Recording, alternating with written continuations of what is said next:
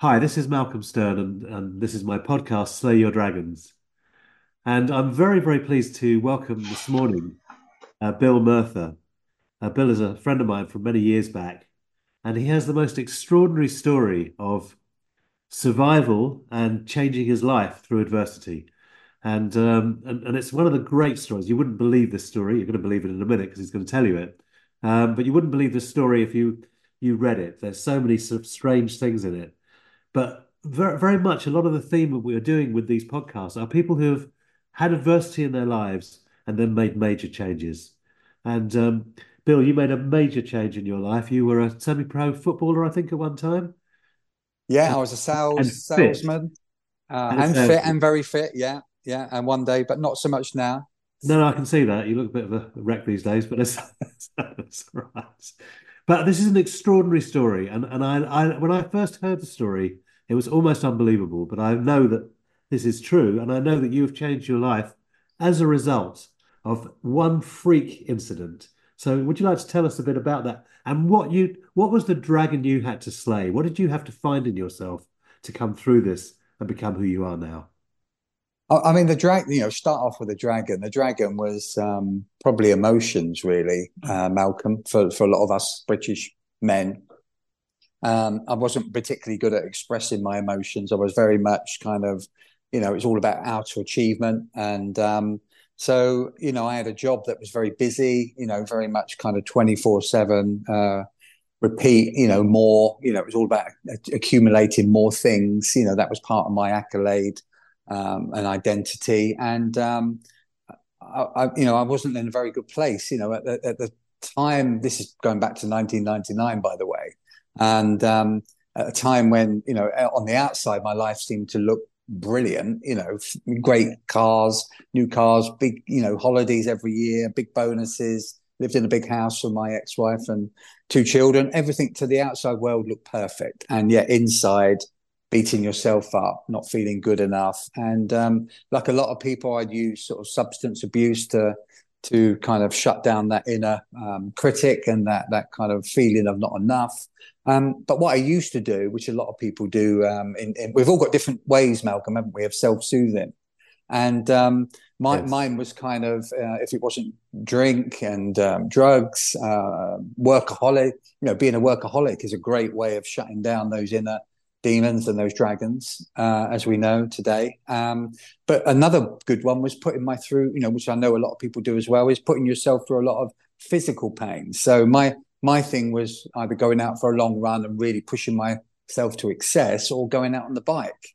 And on this one particular day or evening, I I kind of really pushed myself for three-quarters of an hour in the place where I lived in Dawlish in Devon at the time. And cycling along the cycle path, for anyone that knows, right next to the railway line between Dawlish and Dawlish Warren. And it was a full moon, the sun was going down, and out of nowhere on this high, 20-foot high seawall right next to the railway line, a freak wave came over and hit me and knocked me off my bike. And for the first few seconds, I kind of felt really embarrassed. I looked around and there was no one around, and I kind of got back up, and literally, at the moment I got back up, the second wave come crashing in and caught me kind of off guard and off balance, and it hit me against the wall, and I kind of sprawling down before I realised I'm sort of falling 20 feet down towards the rocks, and horrendous for those first few seconds because I knew that stretch really well. And I was just waiting for the crack, like an egg kind of being dropped from high. And luckily, I kind of managed to land in the freezing cold water. And I actually sort of, as I resurfaced again, I knew round about where the bike was, that had kind of just missed me. And as I surfaced, even though the water was freezing, I kind of punched the air in celebration, knowing that I'd had a close escape. But that was just the start of my worries, really. Within seconds, the reality hit, and another wave came slamming in, hit me against the algae covered kind of 20-foot high wall. And before I knew it, another one came in 5 seconds later, and this continued for a few minutes to the point that I was almost being knocked out. And thinking, well, I'm not going to get out of here. The nearest walkway or the way you could get out was probably, I knew, hundreds of meters away. So I knew it was kind of, how on earth am I going to get out of this? And very quickly in them sort of situations, as people know, when when you're kind of brushing with death, you know that you've not got much time. And so I looked out on the horizon towards the sun, where the sun was going down, and saw the lovely big full moon there. And I realized that if I could swim out a certain distance, it would be a lot calmer, and I'd got much better chance of surviving. And even after a few minutes, Malcolm, I could really feel that my body was starting to kind of adjust to the freezing cold water. It was April, which is, March, April, one of the coldest times of the year, because it's had several months of winter. And so I got to this point where I thought, right, I'm going to have to use all of my energy. And thanks for reminding me that there was a time one day where I was younger and fitter, as we all were. But luckily, I was probably as fit as I ever was in my life, and I managed somehow to swim against the tide with every bit of energy I had for the next kind of 5 and 10 minutes. And I managed to get beyond the waves, sort of 50 meters out. And it was then, for the first time, that I was able to kind of take stock of the situation. I was almost sort of semi-traumatized in that first 10, 15 minutes. And then it kind of suddenly dawned on me, the sun was going down, and I'm not going to get out of this. And it's at that first moment that you start to realize and contemplate death. No one's around, no one's walking their dog after dark. I knew that stretch really well. I got no chance to swim into the nearest area to climb out. And at that time, even, it doesn't take very long in freezing cold water before the hypothermia starts to come in. And the first signs of it are your organs, because your organs are the softest tissue. So I started to feel it in my chest and my kidneys, and, my head was starting to really ache and getting a headache. And, in that next, well, obviously I'm giving you time frames now, but at the time seems to stop. And Yes, exactly. it's just, unless you've been there in these kind of situations, we all hope that we're going to wake up, don't we, in one day, and or not wake up, we die in our sleep, or we're a sudden death. But, when you're contemplating your death, it moves you into a different mindset. And so I got to a period where I was doing a lot of contemplating, and all weird kind of stuff starts to come in your mind, Malcolm. I'm never going to give my daughters away. Someone else is going to inherit all the insurance money. They're probably never going to find my body. It's going to be washed out, and and they're going to think I've taken off or something, or had a mental breakdown and moved to a different part of the world, or there's 100 things going through your mind, because nobody, if they ever find you, we're ever going to know what happened to you, and that sort of scared me. But the biggest thing is, once you kind of start to face death and start looking at it closely, which is something most of us will never do right until the end part of our life. All kinds of emotions are stirring up from the past. We all have these moments where different emotions from the past are triggered, but it's almost like a super triggering event where all those emotions you've never reconciled, all those shadows you've never come to peace with, all seem to be coming up at once. If even 20 odd years later, it's hard to explain this. Well, it's interesting because the Greeks call it kairos time. The chronos time is the time of the watch. So we take an hour, we know it's an hour. But you went into a timeless zone because actually you were no longer living according to the laws of you as a human being getting on with your life. Something was changing dramatically. And at that moment, you presumed you were going to die. You had no Absolutely. choice. There's a knowing. There's a knowing. There's almost like, I wouldn't say I've accepted it, but it. And that's a Yeah. very kind of different thing. And the fear, you can't even quarter of a century later, I can't explain the fear that you get that starts to overwhelm your whole sense of body. And all kinds of things are going through your mind. And fast forward to, I'm literally going through a million different thoughts and feelings in this time.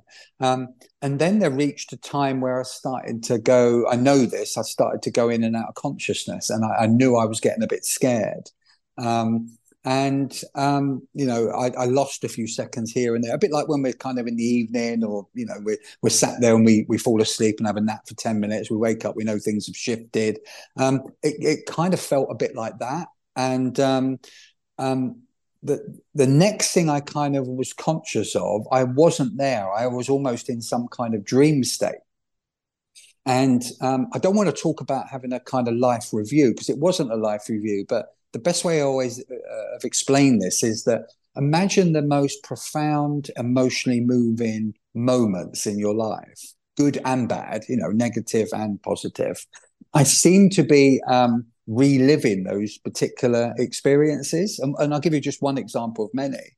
I got knocked down as an 11-year-old kid in London, living in London. I ran across the road without warning, and got hit by a car. Now, that was a traumatic event. I just about survived, but I relived that experience in the water, only on a more profound, higher level of consciousness level. So it's almost like I was living it with extra feelings than I would have been at the time as an 11-year-old. So the body carries the memories of these things and they can get triggered. I often see this when I'm running a therapy group. Someone will get ricocheted by something and then that feeling will get triggered as though it had happened yesterday. I mean, it's so true. It's so true. That memory is alive, and we just need to bring it to life again, don't we? The body does keep the score, as we know, many years later.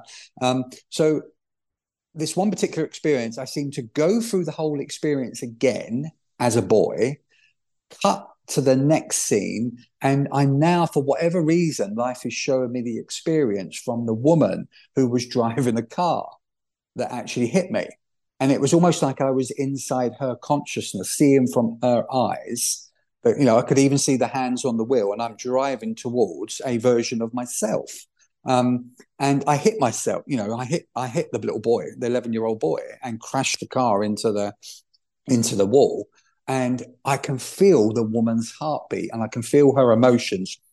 She's crying hysterically in this kind of out of state kind of consciousness. And I'm actually living her experience. So actually, you'd entered into the superconscious realm in that moment in preparation for dying. In effect, you were reviewing your life. People say your life flashes before you. You were preparing to die, even though you didn't want to die. You saw no way through that, did you? No, I mean, you don't know all this. We're talking very, very contextually and kind of Sure. reflectively now. At the time, you're not even sure. It's almost like a semi-dream. Yeah. And in fact, that's one of the geniuses of shock system in the body is that it actually takes you out of that horrendous fear and actually takes you into a different, an altered state of consciousness. Certainly when you're preparing to die, and I've heard this from lots of people who've had near-death experiences, when you're preparing to die, something changes, and it's almost as though you're lifted above your everyday consciousness. Yeah, yeah, and that's the way it was. In that I'm having an out-of-body experience with a dream-like state.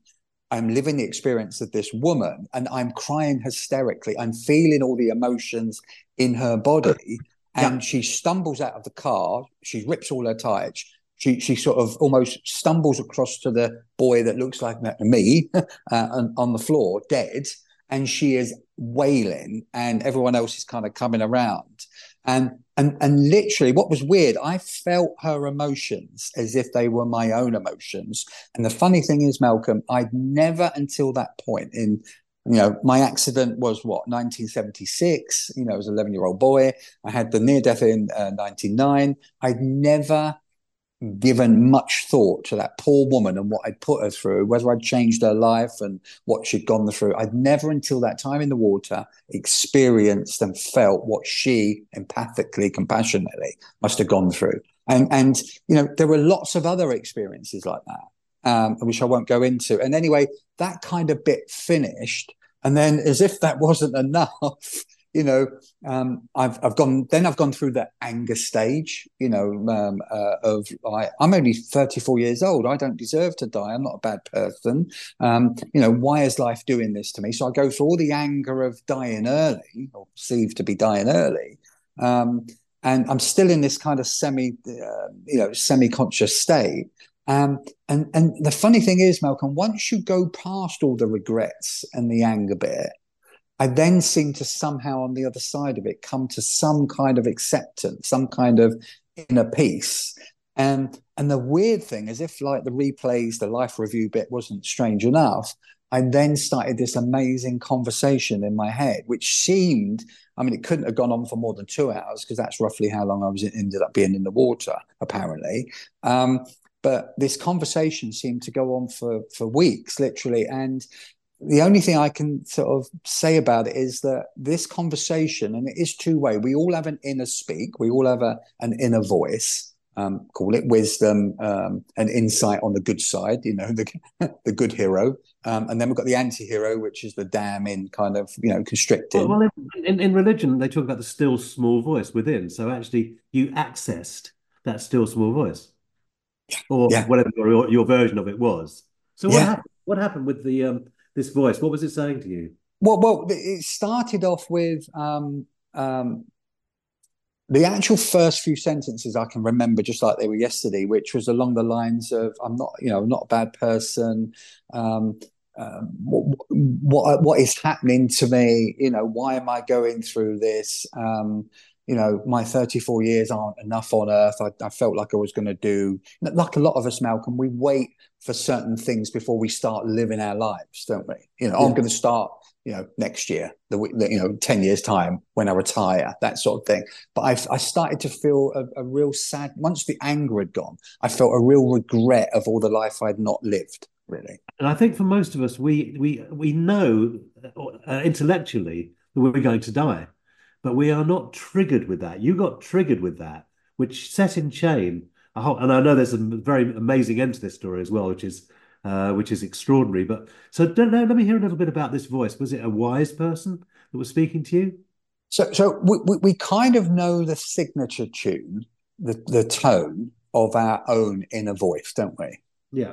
But this voice was still a male, but a lot calmer. The only way I could probably describe it, imagine that I live another 100 lives and become hopefully, he says, a lot wiser. It's kind of a part of you, but it's not of you. This voice, because it was a lot calmer, more serene, more wise, more insightful than I knew I was, or my So consciousness was. this whatever spoke to you was not caught up in the everyday hubbub of the world. Absolutely not. Absolutely not. It was gentle, loving, caring, compassionate, but also wise and insightful. And anyway, I started to have a two-way dialogue with this voice and started to ask my biggest question. I've always been a curious child. Um, I did have a bit of a shift after that 11-year-old boy incident, being knocked down, where I felt the next day something had shifted in me. And I know it was some kind of intuition I picked up because I started to sense different things in my mother and other people. And so that kicked a chain reaction off at 11 years old to start being very curious about the world. And there's a lot more than we're told. But what I got to a point with this conversation where I was asking all questions about the future of the world. Again, it's a dream state, a semi-conscious, about the purpose of emotions and where we're going, and compassion, how we're linked on an energy level. It was just kind of incredible, really. And all this time, Bill, you're 2 hours in freezing water, and presumably, someone less fit than you would be dead by then. Absolutely. I mean, you're not meant to really survive more than about an hour in freezing cold water. Um, I'm not conscious of it as well, 100%. So I'm kind of semi-conscious. I'm not at this stage, Malcolm. I'm not even sure if I'm still alive because Ah, you're in yeah. that such a dream state. You're not even really sure of what's kind of, and even today, all these years later, I still can't, properly kind of understand it. So, you know, the conversation, became the book, Dying for a Change, because I had to get this stuff out of me. And what is Just to funny, say, Bill, you wrote a book called Dying for Change based on this experience. based on experience, based on what I learned and picked up in in the water. Bearing in mind, Malcolm, because of being a dyslexic, dyspraxic child, which wasn't even kind of identified back in the 70s, I'd not read a book for about 20 years since leaving school. So that's quite incredible. Not a single book. And so, this stuff was all new to me, and it was all insightful. And, kind of, I'm trying to absorb it all because it was just so big. But in a weird way, my consciousness could hold it and kind of understand it. I think that's the thing. It felt like you came to peace with whatever was happening for you, even though you were in a sort of a semi oblivious state. You were still there was a peacefulness in what I'm hearing in the story. Absolutely, absolutely. Oh, That I'd never and experienced. was this voice calling you by name? Did it sort of was it like a loving father or mother, or what was the Um, voice like? I mean, almost non-binary. Almost, it was definitely a male voice, but the energy was a very strong mixture of feminine and kind of masculine. Yeah. And that, very loving, but at the same time very authoritative. But just, I still can't really, properly kind of understand it. But the information that I got was incredible, which I later, got together with a book. So, conversation went on for what seemed like weeks. And then, a couple of things happened again in the water. I seemed to come back to more of being conscious suddenly of what's happening around me. And I remember by now I'm kind of looking down and the sun had almost completely disappeared and the stars were starting to come out. And there was one particular scene that I'll never forget. In that, along that coastline, there's some really strong red rock, limestone rock. And I remember looking at the top of this rock on the edge of a cliff, and there was a seagull there. And I just was mystified. When we get captured by a particular piece of beauty and light or anything art, and it just absolutely captured me. This seagull with the light, the bearing, the rest of the light just kind of captured on the seagull, and then the real bright red of the rocks.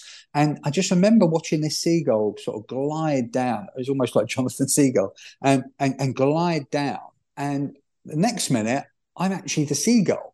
So my consciousness has somehow shifted from me in the water, struggling to survive, to this serene, gliding seagull that's kind of skimming the edge of the water. And it was just sort of some kind of weird dreamlike state. Well, except Amazing. the mystics all say, Bill, or a lot of the mystics say that actually we enter into a state when we become awakened, and in that moment you were awakened, and you were awakened by your it's seemingly impending death arriving very shortly. Mm. And what I'm hearing is that in that awakenedness, in that awakened state, you were one with everything. And I remember Yeah. a friend of mine who fasted for 3 years because she said, I want to know God. And if can't know God, I'm going to starve myself to death. And then something happened and she ate an apple and she was the apple and she was everything. And it's like for 3 weeks, she lived in that extraordinary state. And then finally, she came back to real, or she came back to our everyday consciousness. But what I'm hearing is you had such a potent experience that you were no longer Bill. You'd started to become the cosmos. All of life, unless someone's experienced that, Malcolm. Hopefully, your friend, and you've had other experiences as well. I know, Yes. but unless you've been there and experienced, it's almost beyond words, isn't it? Well, it sounds crazy, but actually, what I'm hearing is that you were absolutely sane. I mean, as sane as you could possibly be, Bill. Anyway, but but actually, there's no trace there of sort of delusion or of sort of psychosis. What No, I'm no. hearing is a dancing with death as death started to approach you. Yeah, yeah. So cue the end of the conversation, the seagull event, and then the next thing, like click, and another scene, and I'm in a hallway, which is bizarre. And I'm looking around, where did the seagull go? Where did the water go? I'm in my hallway of where we lived at the time in a big kind of Victorian house in Dawlish, and I'm looking around, and I see some people brush past me, and it's my ex-wife with my two children, and I hear the doorbell go. And my ex-wife goes to the front door, and she's got each of my daughters one each side. And she opens the door, and there's a policeman and a policewoman stood there. And they said, "Mrs. Murtha," and yeah, and they kind of stutter a bit, and then they say, "I'm afraid we've found your husband's body in Teignmouth, just up the coast." I'm sorry to inform you, that he's dead, and all the rest of it. And I could hear, and there was that moment that I'm going through this vision, which I'm then now presuming is a future, of this is what I'm now spirit, or wherever we go afterwards. Yeah. And I'm now viewing the time a few days later where they find my body in the on the shore or in the water. I mean, that is scary. But it Um, looked like there was no other option than that. That was the only direction that had any possibility. It's dark, the stars are out. There's no one walking their dogs at that time of night, and yeah. you are there in the water waiting to die. And And, then something magical happened, didn't it, Bill? oh, just magical. So I'm in the hallway, and suddenly I know absolutely that I've got a choice. I can make a choice. And I decide that I'm not ready for death yet. I've got too much unfulfilled work. I'd made my life about work, or, the wrong kind of work, not my creative kind of other side of work, which was always going to be tomorrow. And so I decided that I'm not ready for death. And the minute, literally, with every fiber of my being, Malcolm, I made the decision to stay. The whole hallway and everything, the police, my daughters, all disappeared. I'm back in the water. Whoosh! It was like having an electric shock. The cold kind of come back in again, and I'm back in the water. And like, first few kind of minutes, I'm like, what's just happened? I can't even contextualize it. I can't even Yeah. explain it. So I look to the shoreline, and there's a 3-4 story building, and there's a light at the top of this building. So this is like 50 odd meters away on the other side of the railway line. I look up at this building and I do something I've never done up to then, at 34 years old. I started praying, and I didn't know what or who I was praying to. I was just praying for savior, for another chance, for redemption. And I could see a silhouette at the top of this sort of flat.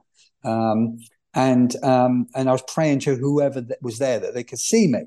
And then I kind of looked away again, and very quickly I then heard a voice shouting at me. And I was so scared, Malcolm, to turn around in the water to look towards the shore, to see if there's a shadow there, because by now it's starting to get dark. I was too scared that it was in my mind, that it created this hopeful vision and noise.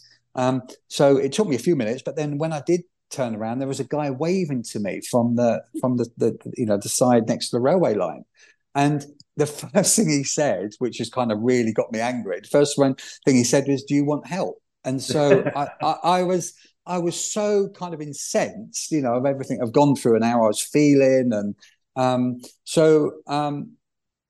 long story short, they managed to fire somehow one of these orange boys with a rope on out to me. And because of the hypothermia, I couldn't grab the rope or the buoy. It was like, a hot knife going through butter. So I kind of managed to somehow grab the buoy. And this is where the funny thing comes in. There was that voice that I'm talking about said literally, word for word, look for the noose at the end of the buoy. So I kind of grabbed the buoy, frantically struggling around in the freezing cold water. I'm grabbing the buoy, and at the end there was a meter long noose, which I managed to slip my arm through. And then what they managed to do, by now a few more people are kind of on the water side, and they started to all haul me in almost like a fish, about several hundred meters along to where there was a break. And of course, by now there was flashing lights and an ambulance waiting, and they kind of whisked me off quickly to Torbay Hospital. And even then, it was half an hour from Dawlish to a weaving road to Torquay on the back road, on the coastal road. And even then, I knew it was touch and go because I was in and out of consciousness.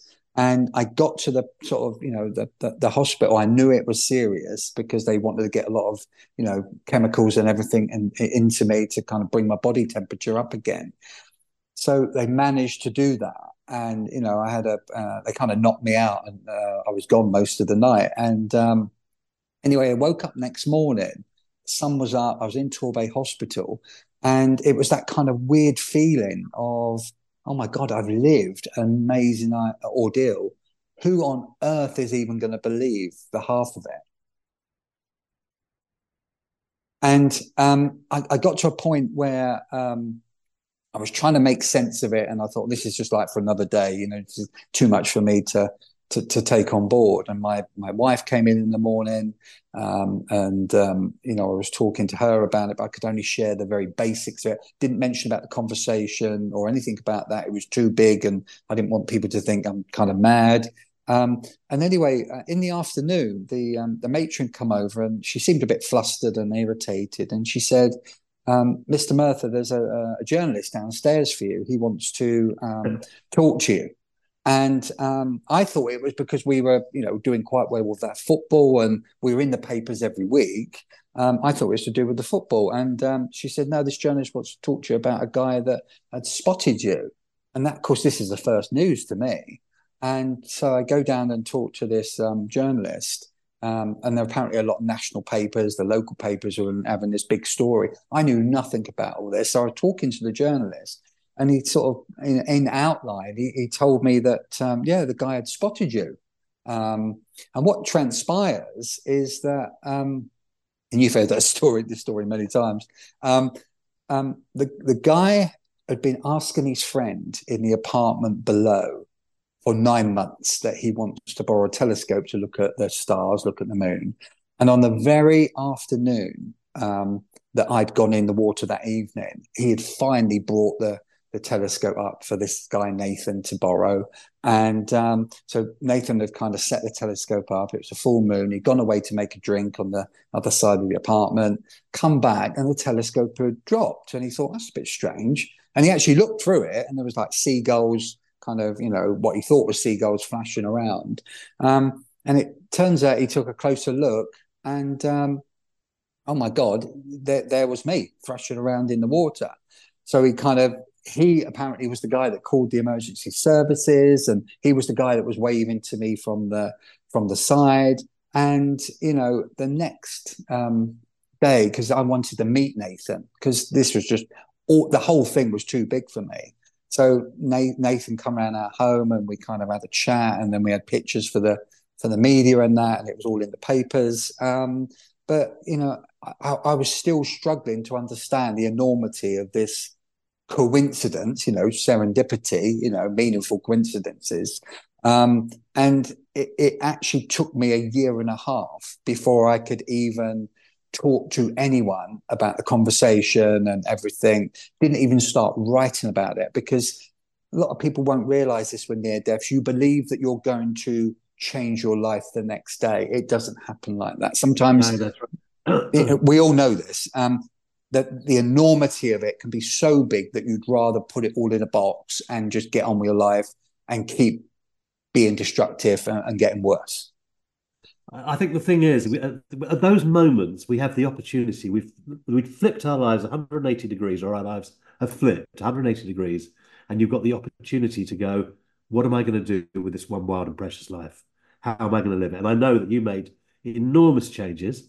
You went from being a sort of like, a sort of guy who was hungry for money and sort of experiences in life and all of this sort of stuff, to someone who's actually using your skills now to assist people who struggle. And you've become a very successful life coach, and also you've written a number of books. So there's something it's something got hatched in you from that experience.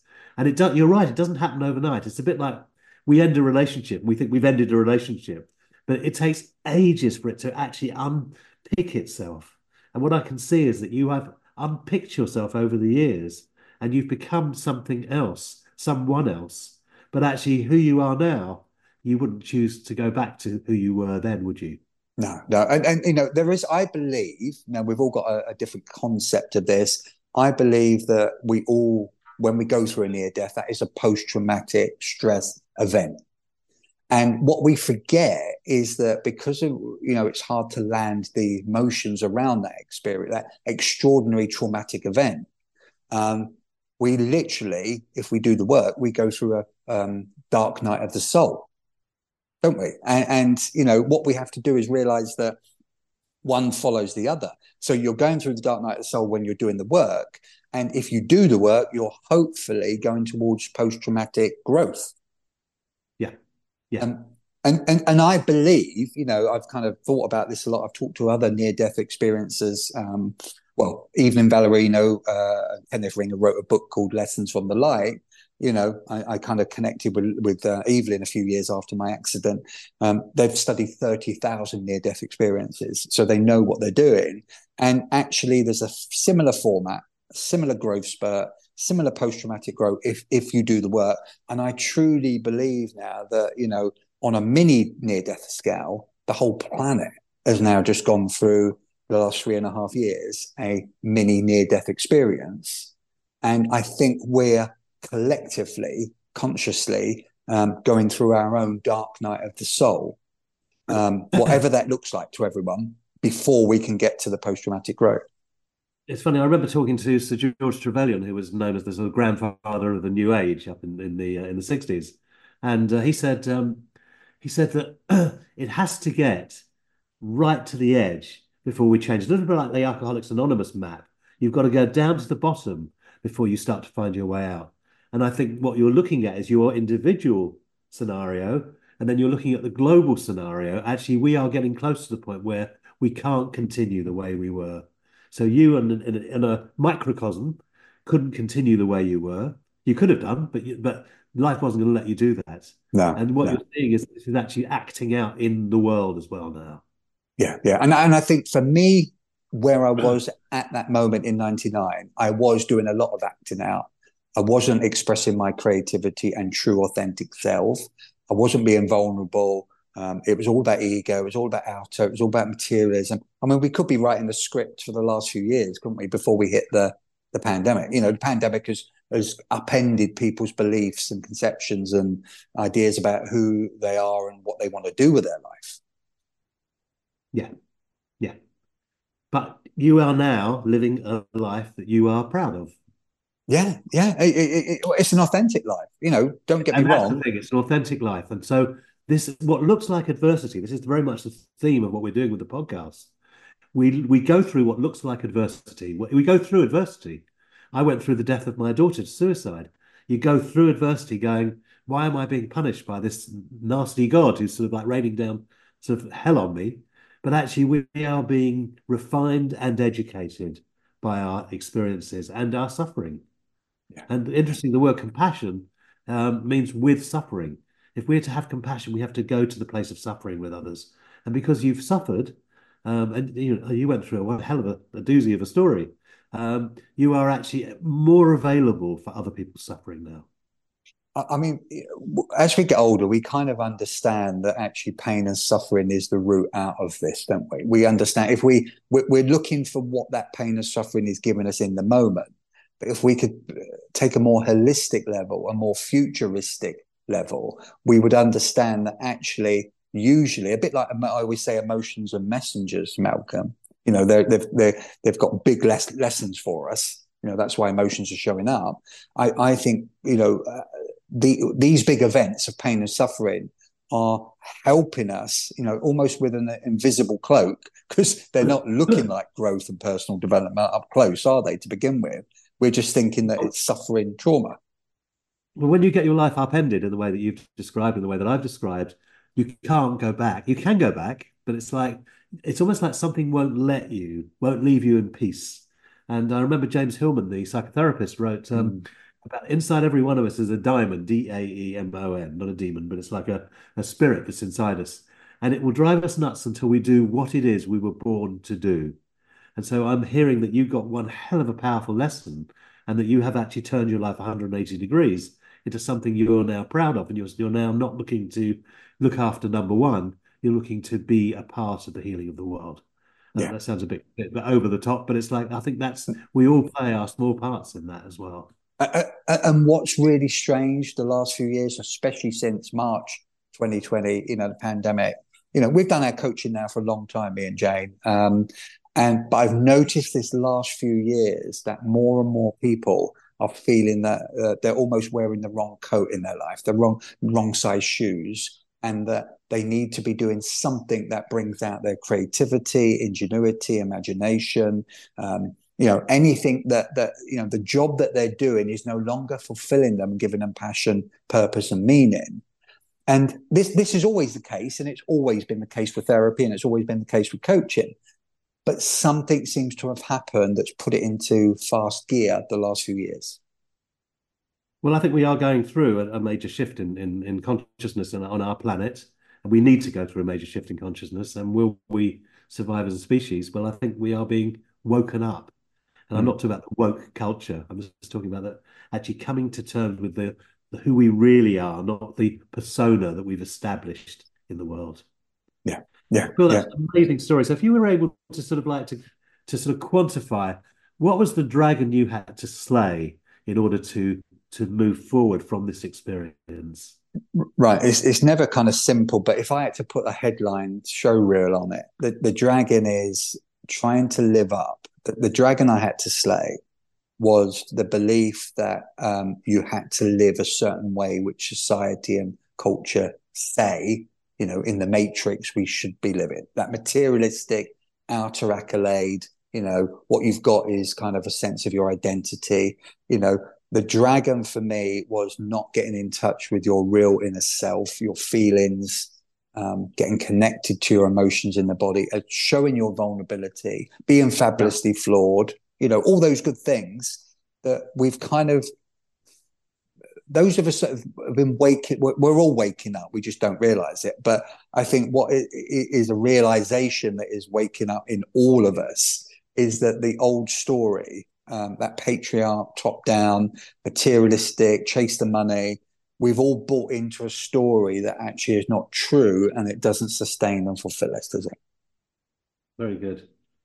Well, that's lovely, Bill. Thank you so much for coming along today and doing this with me. And I've we talked about your story quite some time ago, and I was blown away by it.